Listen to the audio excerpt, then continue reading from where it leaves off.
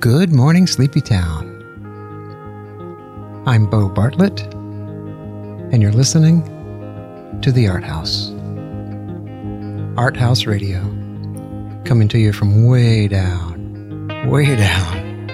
in beautiful downtown Columbus, Georgia, from 88.5 WCUG. We're also heard on ARM Radio 96.3 in lovely Charleston, South Carolina.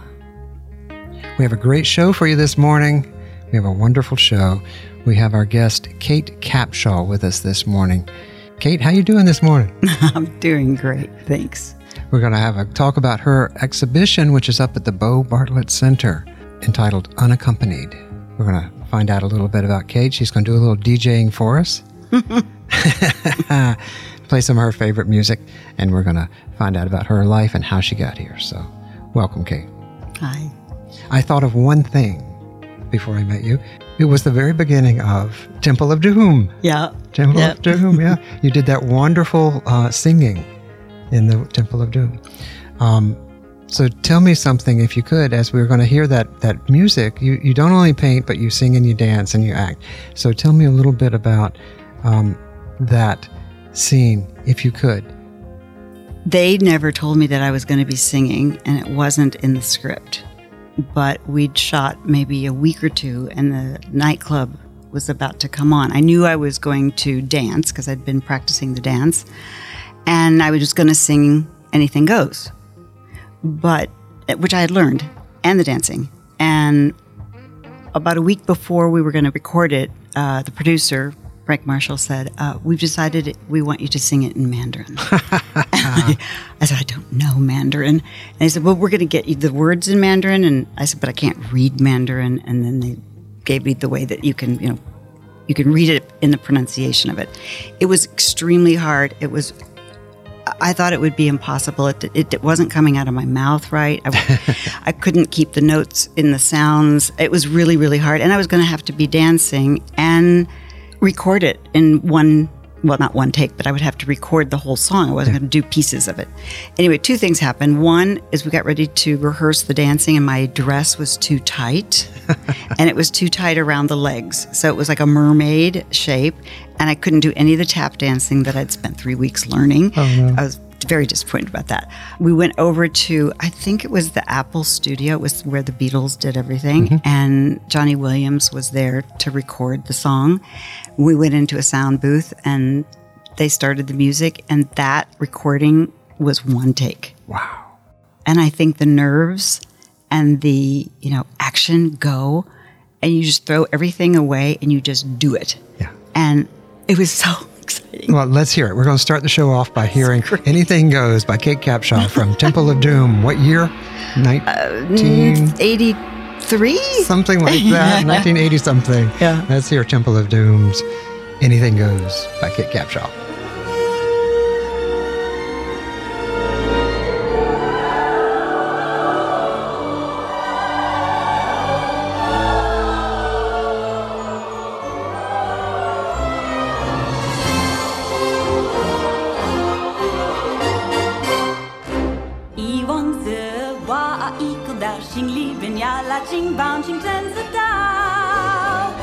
Anything goes. 一往一路去查苦找美好情愫是耍了疯眼一刀一刀 Anything goes 黄黄是热血一点到头变把尾巴变味道梦我总知道都是会努苦笑各自我随飞我龙井劳动我走红色的风一定会爆 Anything goes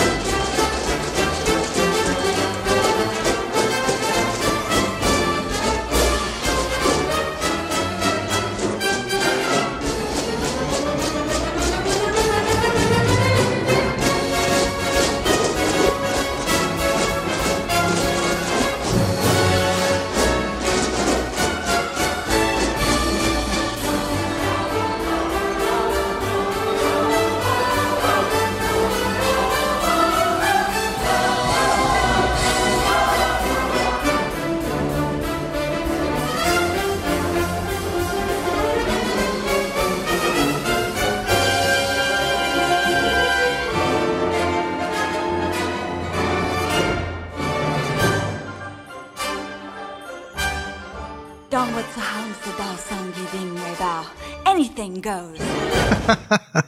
There is a whole song, but that's the end, yeah. That's great, Kate. That's great. You are you are on. I remember taking my kids to see that when whatever year that was, 19. Came out in 84. There you go, 84. Yeah. Yeah. My daughter can sing it to this day. She was 7, so she learned it really quickly. Wow. Well, I'm grateful to you for letting us play it and start the show off that way because it is a colorful way to start. Thank you. Now, we may have jogged people's memory about who Kate Capshaw is exactly. So now can you fill us in a little bit? Like, tell us a little bit about your backstory if you can. Where did you come from and how did you get here? Gosh, it feels like they're episodes. So I grew up in Ferguson, Missouri, North County, St. Louis, and went to University of Missouri, Columbia. Got my undergraduate degree in history, and then realized that I really wanted to teach kids with learning disabilities, and got a master's degree in education. I taught and set up programs for a couple of years in southeast Missouri, southern Boone County, in the middle of the state. I was married. I had a 2-year-old, and my then husband said, which is where I get Capshaw, said, I think we should move to New York City, and I think you could model. Wow. I was getting my doctorate in adolescent psychology, and I looked at him and said, I'm going to model. Not that modeling is a not thing, right? But I saw myself more as an academic and a teacher. But we went, and it was there that we separated, and I was a single mom, and I was modeling, and then I did commercials, and then I did TV, and I did soap opera, and then I got my first part in a film. And that was really the beginning of that episode, because I met Steven Spielberg in Los Angeles. I'd just moved. I hadn't even unpacked when I met him to do the sequel of Raiders of the Lost Ark. And once again, having a big idea about myself, I said, well, I don't do sequels. I'm a serious actor. But I went in because I wanted to meet him. And I did. And then he offered me the part, which I did. Yep. That begins that episode. Willie Scott, I think. Yeah, Willie Scott. Named after George Lucas's dog. So I'm going to backtrack just a little there. So you were born in Fort Worth.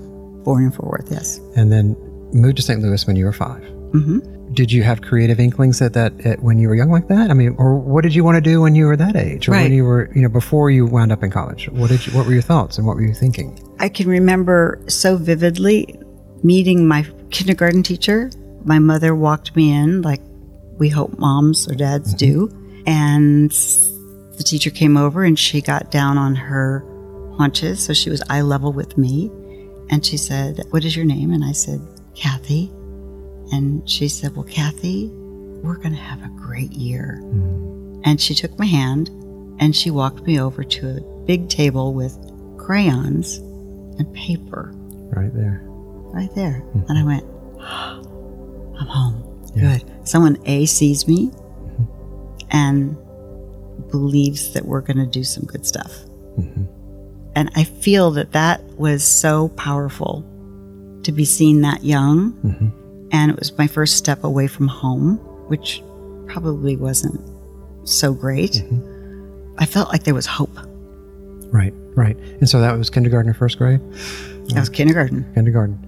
Those first years are so important. We take our kids to school, we drop them off, and we sort of just forget how incredibly important those first influences are. I remember my first grade teacher, Miss Alford, put Mona Lisa, a reproduction of Mona Lisa on the blackboard right in front of me because my name was B, so I sat on the front row, and Bartlett. And so I had the Mona Lisa there my whole first year to look at. That was my education in first grade, was like staring at the Mona Lisa all year.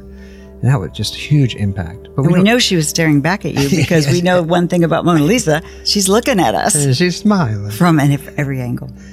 So you were crayoning, you were drawing, and into high school, was art a part of your... The school that I was in was a very impoverished school, and the population was growing rapidly. So by the time I got to 7th grade, which would be junior high, the school had been split in 2, and we were doing a morning session and an evening session in one school building.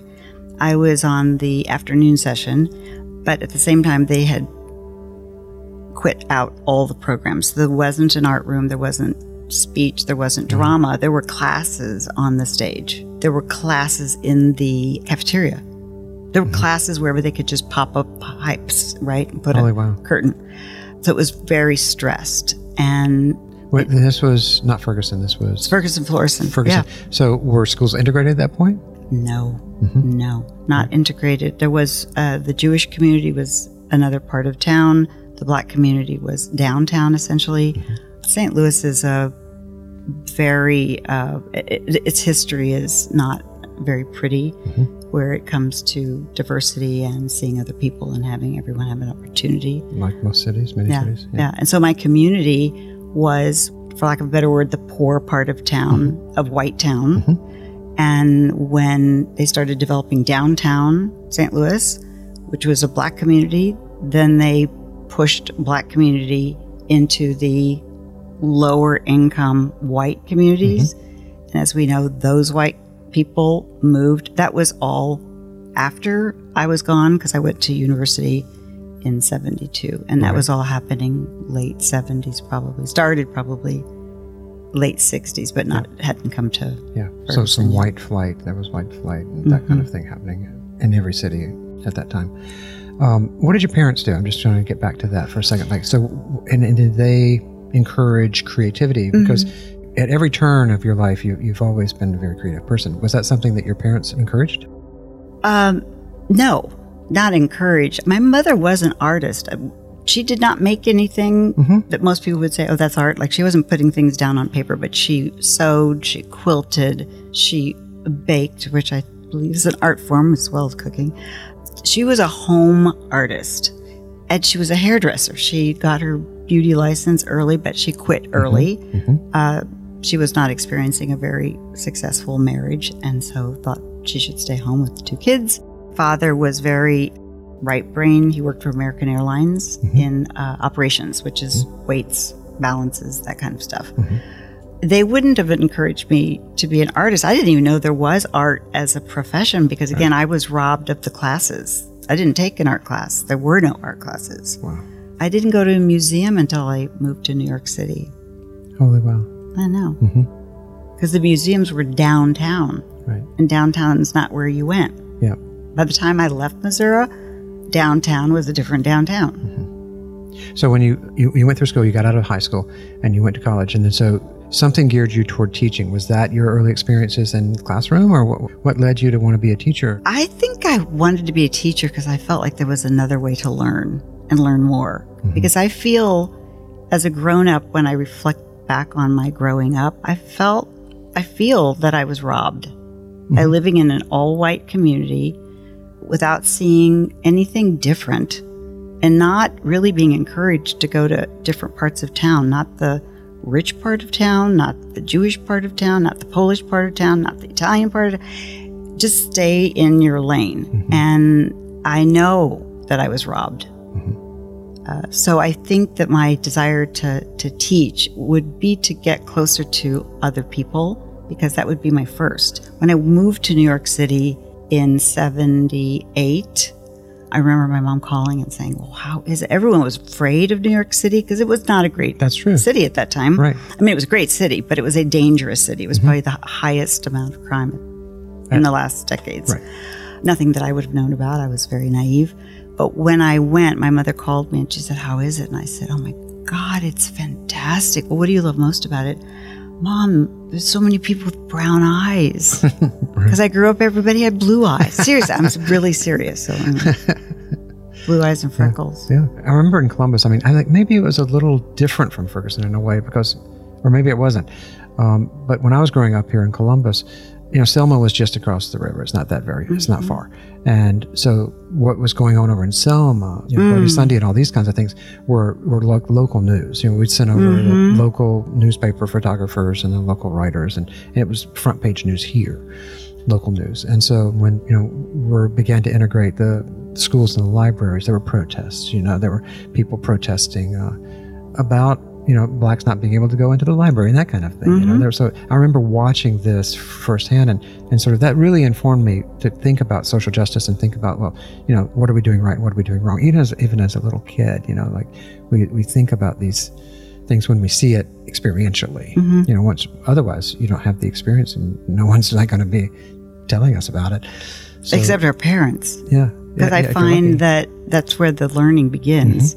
So if you don't know anything different, you know what you're being taught, and that therein lies some of the issues. Because if your parents don't want something, I don't think you challenge it necessarily when you're really young. You just go, well, that must be right. Exactly, and things change over time. Because when I was a little boy, when they started to integrate the schools, my elementary school, St. Elmo here, my mom said, she let go of it and said, well, it's going to happen. It's going to be okay. But I don't want you to ever bring a black friend home. Oh, wow. And I was like, why? Why? What are you doing? Why are you saying that? And so, years later, I reminded her of that, and she had no memory of it. She's like, I actually said that, she was fine, like she had gotten with the program. But at the time, and so she was probably in a community that would have given her some negative feedback. Completely. Yeah. I think that's true. And she didn't want to alienate herself from Years later, we had there was a film festival here, a local film festival. Some filmmakers came, and I had a friend that I'd met, and I took him over to the house. My parents are long gone, and I still live in my childhood home. And I took him over to the house, and we danced around the house. And I say, Mom, I've got my black friend here. We were having a good time. He really had a good time. We're supposed to challenge our parents. Anyway, I think that's a good time for a music break, don't you? I think we should probably take a music break now. Let's take a music break, and we'll get back on the other side.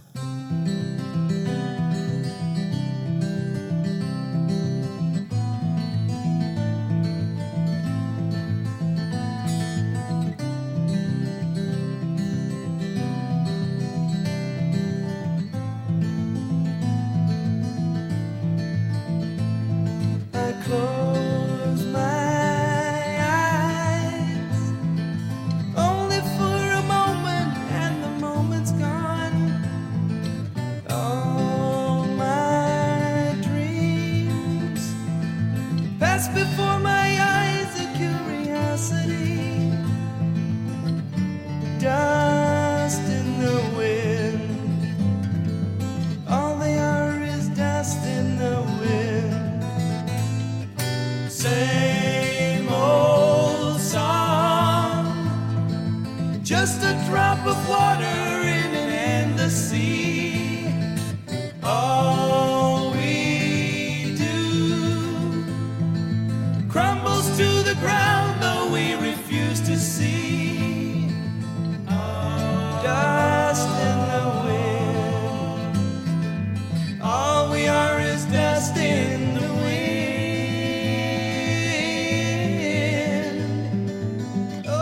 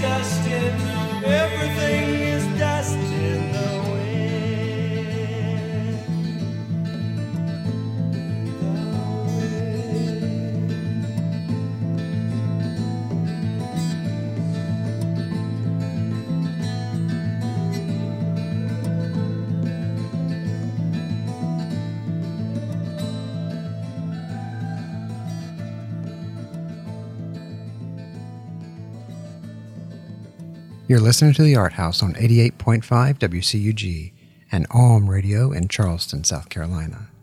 Well, that was Dust in the Wind by Kansas from 1970-something. Yeah. Oh Does that our takes me back. Music selections this morning are all chosen by Kate Capshaw. Kate, tell us about that a little bit. Oh, man. I moved from Columbia, Missouri to New York City on a weekend, July 4th weekend, which is crazy. It was hot. There was no air conditioning, where I moved into a one-bedroom apartment with a husband and a child. We slept on the floor on towels because we were waiting for the move, right? The furniture, what little we had. Anyway, it was a very exciting time. And that particular song was right at a time where I was separating from my husband. And I just realized that not until now, I realized it's from the group Kansas, but I'm from Missouri. And so somehow I was definitely bringing that Midwest with me. And it was the first time in New York City that I loved saying I was from Missouri, because I was appreciating the Midwest values of some friendliness, just immediate kind of polite, down to earth. And the feedback I was getting was that I was like that. And I would always wonder if I still had, hay in my hair or something. How did they know I was from Missouri? Maybe that was the clue. But Dust in the Wind felt so evocative of not knowing where I was going to land. It was a time I wasn't fearful, but I certainly didn't know what was going to happen at all. And being a single mom, I felt a lot of responsibility. And the one option that was not in my mind was going back home. Right. I love the fact that, you came from there and you owned that, but you weren't going to go back there. I often think about, and I've said this before, let your root feed your crown. It's like, let where you're from be the thing that you show to the world, and what comes out into the world. And I feel a little, I want to talk a little bit about that, because when I say that then I was not going to go back home, I knew that was more about what I believed I could do outside of Florissant, Missouri. And yet I know for sure that I've always kept home with me, that I am a girl from Missouri, and I was raised by two parents from Illinois. I am as Midwestern as they come. And the home part that I keep in my life is family dinners, Exactly. 3 times a day. Saying a little thank you before and after everything. It's so important to sort of carry that sense of home with us wherever we go, I think. When I moved away from Columbus, Georgia to Philadelphia at 18, I was never coming back. I love the way your face looked just then. You were like, did I do that? I'm never coming back, because, there was just nothing here for me at the time. The art world was out there, New York and Philly and up north. So a time comes when we start to not get nostalgic about it. We want to have some ownership over it, because it's part of our identity, and we take that with us into the work that we do. So you got to New York, you auditioned, or at least you got an agent. What did you do? How did you first get into, was it modeling first and then acting? Yeah, it was modeling first. Remember, that was the husband. Yes. And he took photographs of me literally in the backyard, no grass, cyclone fence. And then he had them developed, and he thought they were really good. So he said, we can go and you can be a model. Wow. And he'd heard of Ford Modeling Agency, which is only the largest in the nation. Again, my naivete has served me well. I would have otherwise been terrified. We went on Memorial Day weekend. I told my principal, because I was teaching, he was the principal and of another school, and we got on an airplane, left baby Jessica with Grandma, and we came to New York City not knowing anything, stayed right in the middle of Times Square. And the first morning we walked over to, I think, 59th Street on the east side, and that's where the Ford Modeling Agency was. I went up with a manila envelope filled with, some photos taken, processed at Walgreens or whatever was there in Columbia. And it was one office after the next. I would go in, they'd look at the photos, send me back to the waiting room, tell me to wait, Another lady would come, call my name, which I had changed on the airplane. Oh, you changed it? From Kathy to Kate. Okay, yep. Don't think I understood they were calling for me. I just sit there like looking around. They go, Kate Capshaw. And I'm like, oh, that's me. That's me. Okay. So then I just kept going in until I met Eileen Ford, and she was the last. And she said, go to the third floor, ask for George. He's going to give you some papers. And he gave me the legal contract to sign at Ford Agency. I went outside, and Bob was sitting on a bench. And I said, I don't know what they gave me. And he opens it up. He goes, this is a contract. Wow. I said, what are we going to do now? You do lead a charmed life. You know that, right? Lucky for sure. Yeah, it's amazing.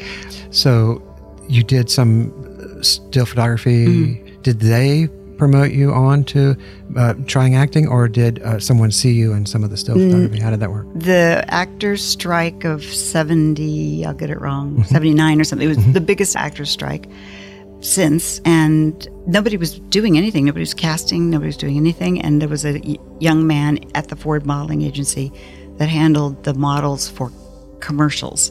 And he called me and he said, you've been wanting to do commercials. I'm going to send you out. Everyone's got their feet up on the desk. I'm going to send you. You're going to meet every leading commercial casting director, which I did for the course of 2-3 weeks of the strike. And then when the strike was over, I started booking commercials, which was so fantastic because it was a really good living. And again, I was a single mom, and so I could keep my daughter safe while I was gone doing work for 6 hours a day. And then I said, I think I could do more than a sentence. Yeah. And so what was the first part that you got in TV or film? It would be commercials would be the first, but they sent me on an interview for the director Bruce Paltrow, who's very celebrated TV. He did The White Shadow, and he was directing his first feature, and I went in for a one-page part. I was now at a different agency that handled TV and soap operas and I guess the movies. And I went over, did my one page, and then that afternoon I got a message from the agency saying they want you to read for the lead. Wow. And I went over to get sides, come back, called my acting teacher. I'd called my acting teacher for the one-page part. I said, get over here, I'm putting on a coffee. And we studied till like midnight or something. And when I got the pages for the bigger part, I said, get over here, I'm putting on a pot of coffee. Wow. Yeah, he was a brilliant acting teacher, Larry Moss. What was that first film? Was it? It was called A Little Sex. A Little Sex. Sounds good. I'd like to see it. With Tim Matheson, who was a very popular actor from Animal House. Right. And then there was a string of films. I don't know if, I think it was Dreamscape was next. Dreamscape was in there. Dennis Quaid, yeah. Yep. And then you've had quite a and string then of... Indiana Jones. Indiana Jones. That was pretty early on. Windy City. Windy City. And then Indiana Jones, 1984. And that's when you met Steven. Yes. But then there was a whole string of films with leading men. I'm going to go through a few of them. Space Camp in 86 with Richard Gere. No, Richard Gere was Power. Okay, Power was Richard Gere. What was who was Space Camp? Gene Space Hackman Camp or something? that was another one. I can't remember the name of that. But yeah, it was Gene Hackman. Yeah. So the 86. It was Sidney Lumet. Wow. Holy wow. And 87, Quick and the Dead. Was that Sam Elliott? Yeah, leading men. Some Michael Douglas from Black Rain, 89. Andy Garcia, yeah. Andy Garcia, exactly. Love Affair with Warren Beatty, 94. The Alarmist, I had fun. 97. You had a good time. Alarmist, and then Love Letter, which you maybe also produced. Yeah. That's incredible. Now, one film that I had forgotten about, 1995's How to Make an American Quilt. Yeah. Jocelyn Morehouse. Yeah. I have a little tie-in with that. You do? She had just made Proof.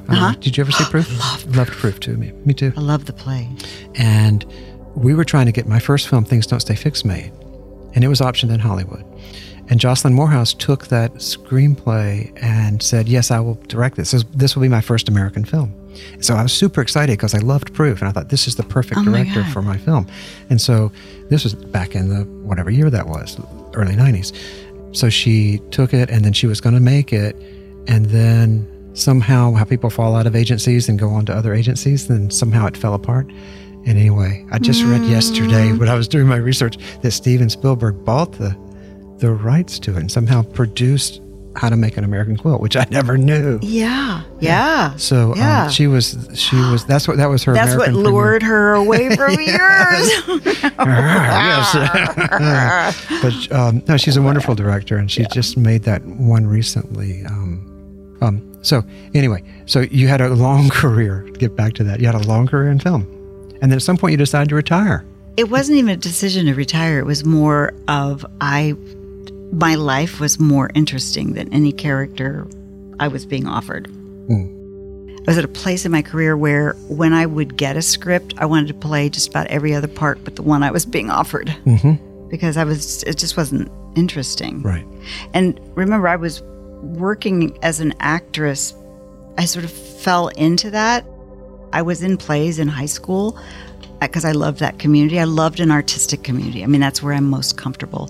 And all the acting it provided safety for me and stability. And again, I was a single mom until Jessica was 13, 14, actually 14. Wow. And so you and Steven Spielberg got married in 1991 and raised a large family. You have a large family. How many kids? I think we had 4 when we got married. Wow. He had his first son. Yes. I had my first daughter. We adopted a son, and we had our first daughter. Okay. And I was pregnant with our son, and then there were more. And they're a wonderful family. I've met them. It's all about the mom. I mean, I say that all the time.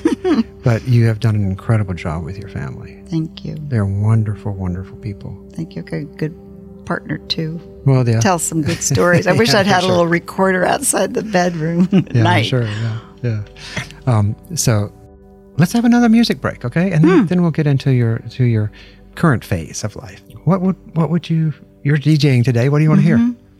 Well, when we're talking about family and this big family, when Steven started to work on West Side Story, which we'd always loved, I said, "Oh my God, we've got to go into the archives and get all the family video that you have taken of our family dancing and singing to West Side Story." And we had 48 minutes of almost every song from West Side Story. One that everyone seemed to go crazy for was, of course, Maria. The most beautiful sound I ever heard. Maria, Maria, Maria, Maria.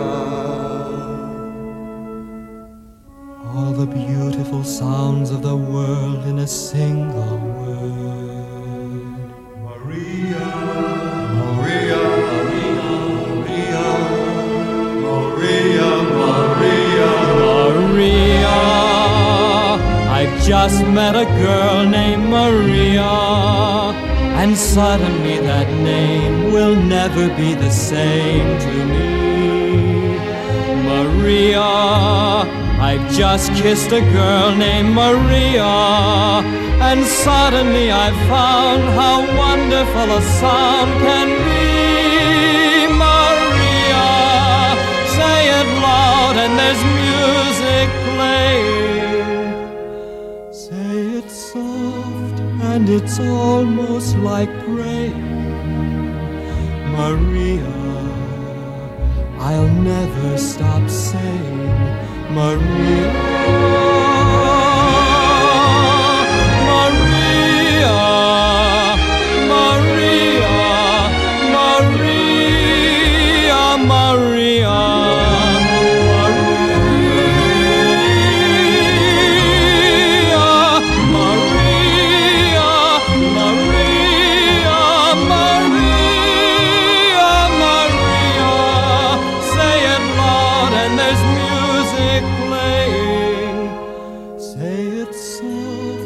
and it's almost like praying. Maria, I'll never stop saying Maria.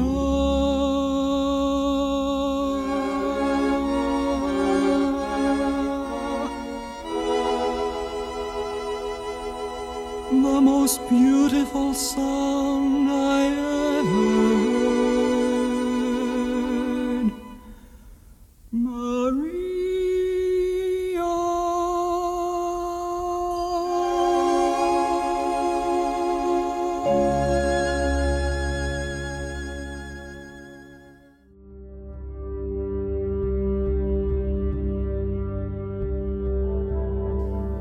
And we're back on the ArtHaus, 88.5 WCUG and OM Radio in Charleston, South Carolina.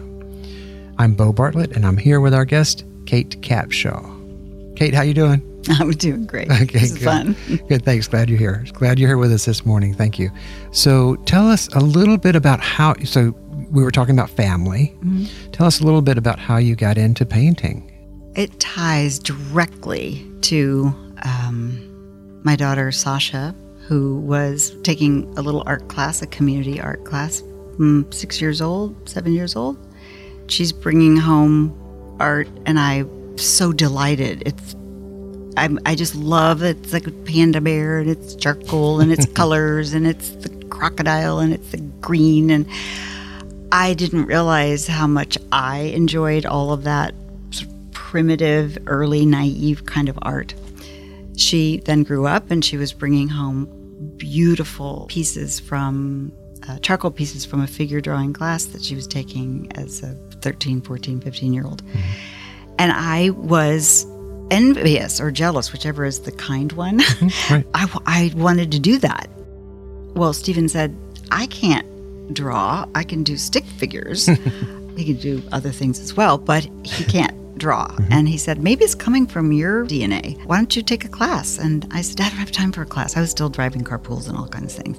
So a friend of mine who was older, I was saying, I want to be a painter. And she said, you're already a painter. I said, no, I have to take class. I've never been in an art class.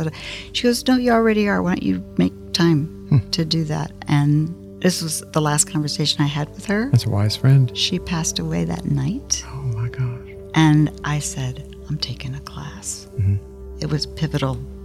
I just felt like someone had helped me get to art class. And I started with the figure drawing class where I didn't know the difference between charcoal and graphite. Mm-hmm. But the minute I started, I knew that I didn't want to stop. Yeah.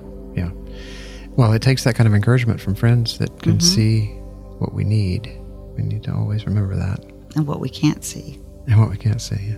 So you started, and you have been with it ever since. What year was that, or what? 2010, 2012. Okay. Mm-hmm. All right. So relatively recently.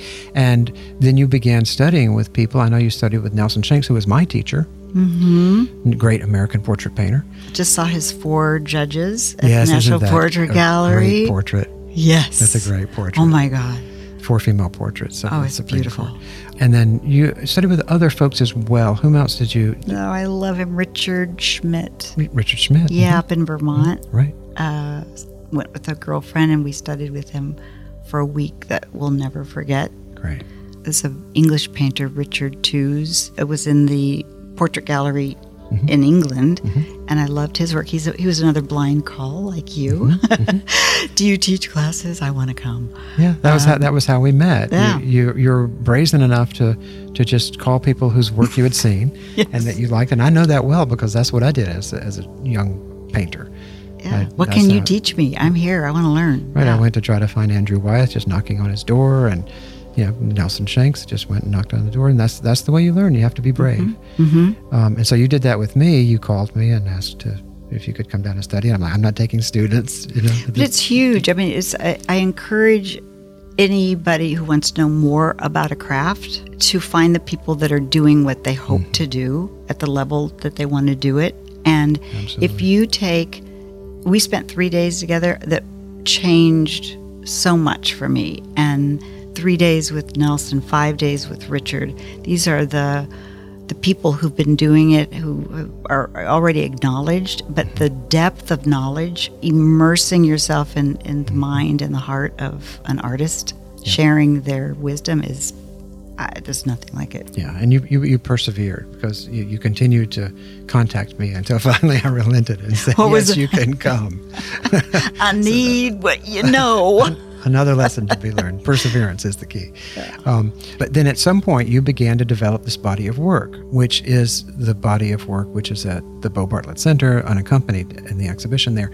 But first, can you tell us a little bit about how that started, this body of work? And then it led to you being in the Otwin Buchiver in 2019, which was just the precursor to right when COVID hit and before we started planning the show here at the center. Tell us a little bit about how you got into doing this body of work, which is a powerful body of work of portraits of unaccompanied youth or unsheltered youth, homeless youth. How did this come about? It came about when I realized that I could take classes forever, and there was something else that I was going to challenge myself with, which is, if you know how to paint, what do you want to paint? What do you want to say with your painting? And I had a very quick answer, which was, I want to represent people who aren't necessarily seen very easily. I have personal intimacy with homelessness, not myself, but in family and extended family. And it was something that meant a lot to me because I see those people because they're in my life, but a lot of people don't see those people if they're not. And so I wanted to illuminate the humanity of all of us, and those that we don't see have equal value. So that's where it started. And I painted because I needed to paint it. I didn't have a mission. I didn't have I'll paint too. I just started painting, and I was in way over my head. I picked a canvas that was bigger than I'd ever painted in class. I was painting people who were not models and paid to be models, or people that probably came in that morning with a night that was more challenging than mine. And the experience with being proximate to that story and being able to do something that I love to do, which is paint, it was fantastic. In every way, in so many ways, I can't even articulate. Yeah, so you have such a it's a process-driven way of approaching the work, which I found, and I don't know where you picked that up along the way, because there's something about the work where you are you do these little punch hole things where you match colors and skin color, and so right away it becomes a process of seeing and a way of taking what you've seen and getting it onto the canvas that I've never experienced before with other artists. And that was one of the things when I visited your studio up in New York.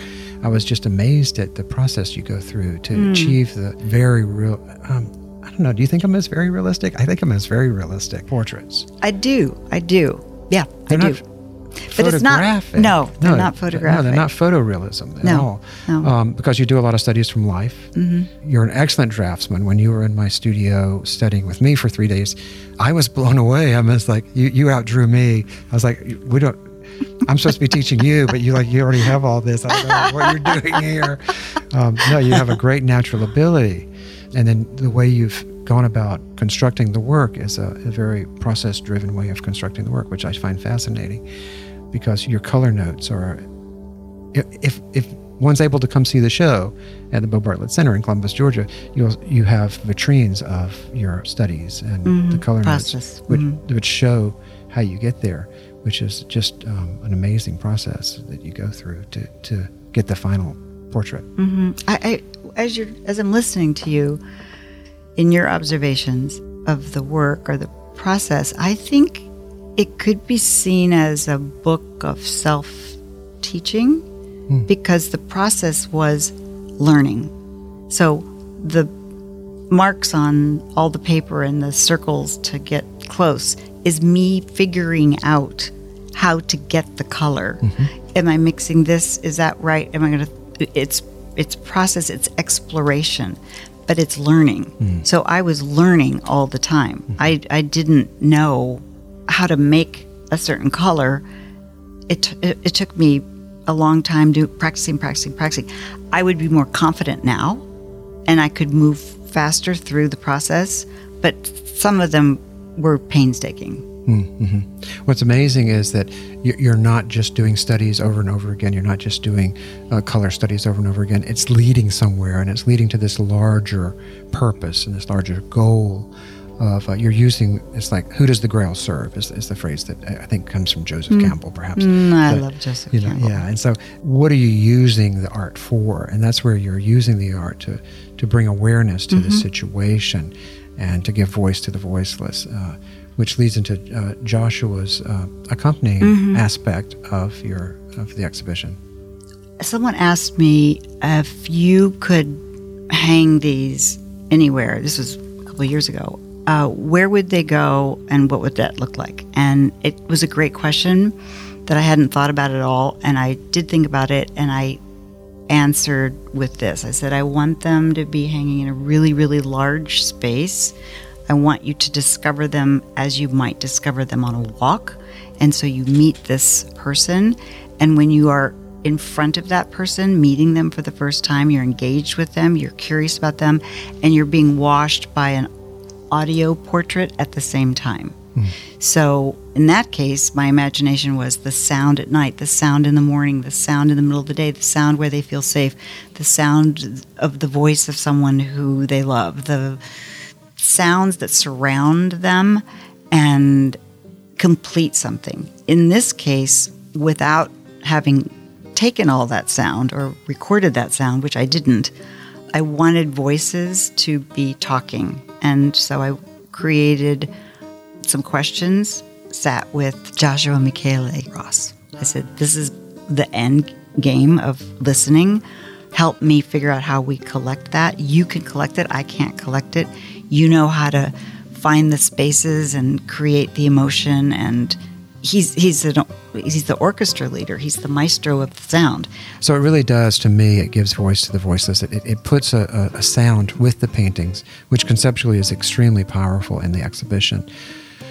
The paintings have single portrait in each one of an unaccompanied youth coming into the spotlight with a black, dark space behind them. And each one is sort of like an introduction to them as a human being. Very powerful work. I hope that... Thank you. Thank you. Thank you for doing it. And thanks. Columbus is honored that you're here. The Bo Bartlett Center is honored that you have the work there. And we encourage everyone to come out and see it. Thank you. It's my first in America. Can you believe it? But not your last. The exhibition is up now, and it closes May 12th? Mm-hmm. May 12th. Okay, great. So you have time. Come on out and see it. I want to thank you, Kate. Thanks for being here today. Thank you so much for being our guest on ArtHaus Radio. We are just honored. You are such a genius. And your level of work and everything that you've done is such a high level. I'm reminded of Betsy Wyeth's quote to me and to Andrew Wyeth. She always said, work on it until it couldn't be better. And I think that you have that inside you. You it's not a perfectionism, which is sort of a flaw. It is a stick-to-itiveness and a direction where you work on something until it couldn't be better. And I see that in your acting work. I see that in your family life, and I see that in your art. So thank you for having me. Thank you for having that. Oh, thank you. And we're honored that you're here. Thank you. And so we're going to go out with some music, and I want to just say to everyone, tell your story. Don't be afraid. Tell your story. Do you have any words of wisdom you feel like people need to hear? Yeah, don't be afraid to tell your story. There you go. It's someone else's story too. Yeah, we all have our connected. own. We all have our own stories, and we all have a right to tell them, and we all need to hear them. So tell your story, make some art, sing, dance, paint your picture, tell your story. And I want to thank our guest today, Kate Capshaw. Thank you, Kate. Thank you. See you right back here next week on the ArtHaus. Love and light, y'all.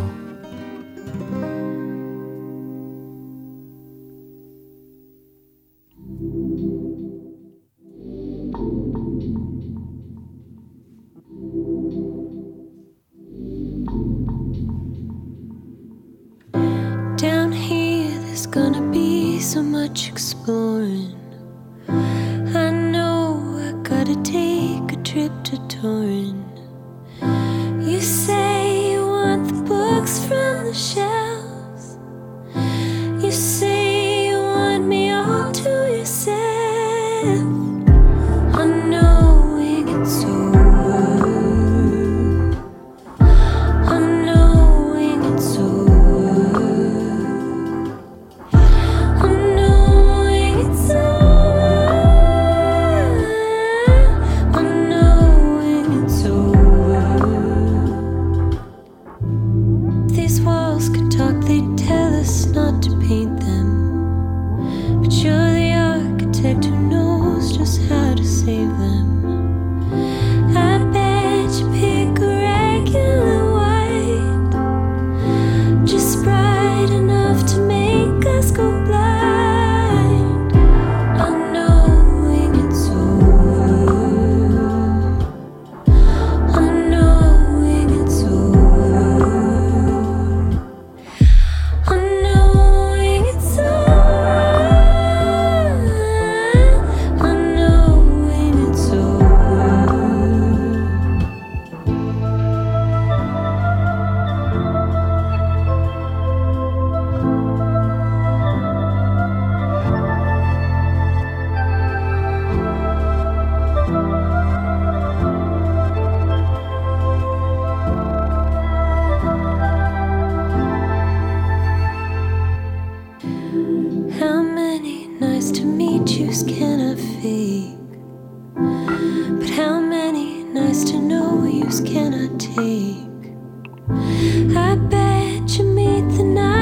surprise, and she'll push the hair right out of your eyes, unknowing it's over,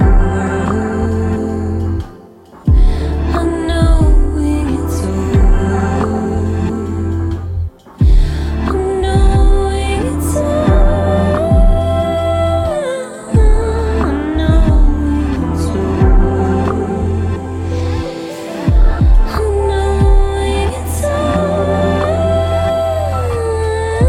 unknowing it's over.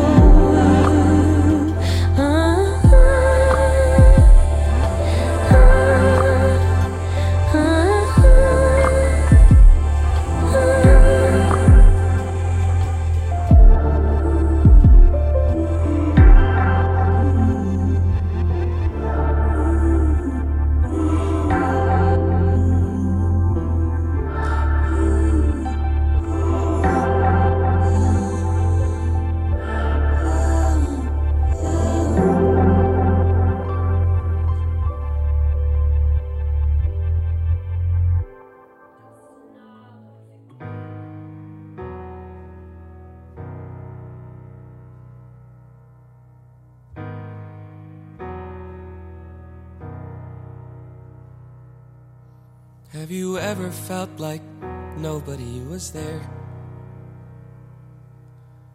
Have you ever felt forgotten in the middle of nowhere? Have you ever felt like you could disappear? Like you could fall and no one would hear?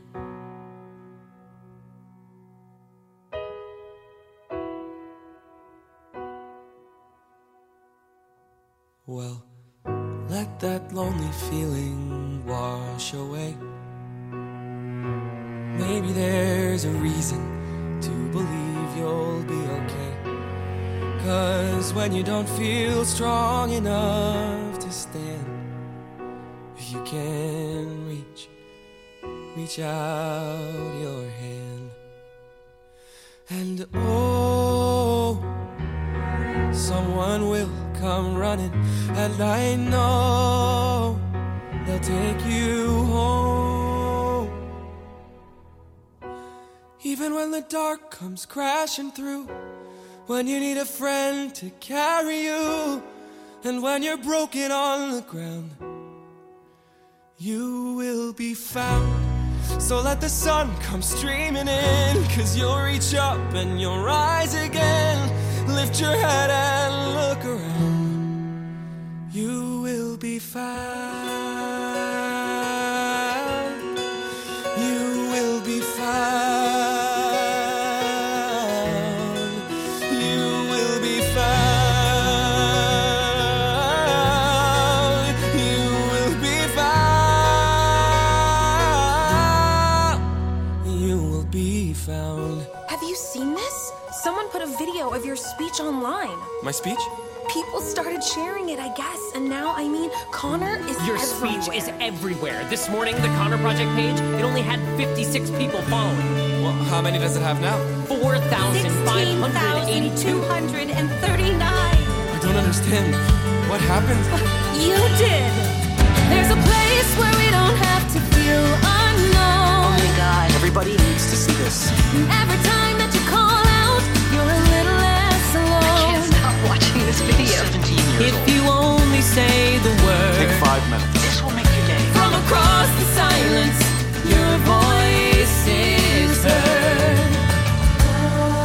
Share it with the people you love. Repost. The world needs to hear this. A beautiful tribute. Favorite, I know someone who really needed to hear this today. So thank you, Evan Hansen, for doing what you're doing. I never met you, Connor, but coming on here, reading everyone's posts, it's so easy to feel alone, but Evan is exactly right. We're not alone. We're not alone. None of us. None of us. None of us are alone. Like. Well, especially now, with everything you hear in the news. Like, share. Repost. Thank you, Evan Hansen, for giving us a space to remember Connor. To be together. To find each other. Sending prayers from Michigan, Vermont, Tampa, Sacramento. Thank you, Evan Hansen. Repost. Thank you, Evan.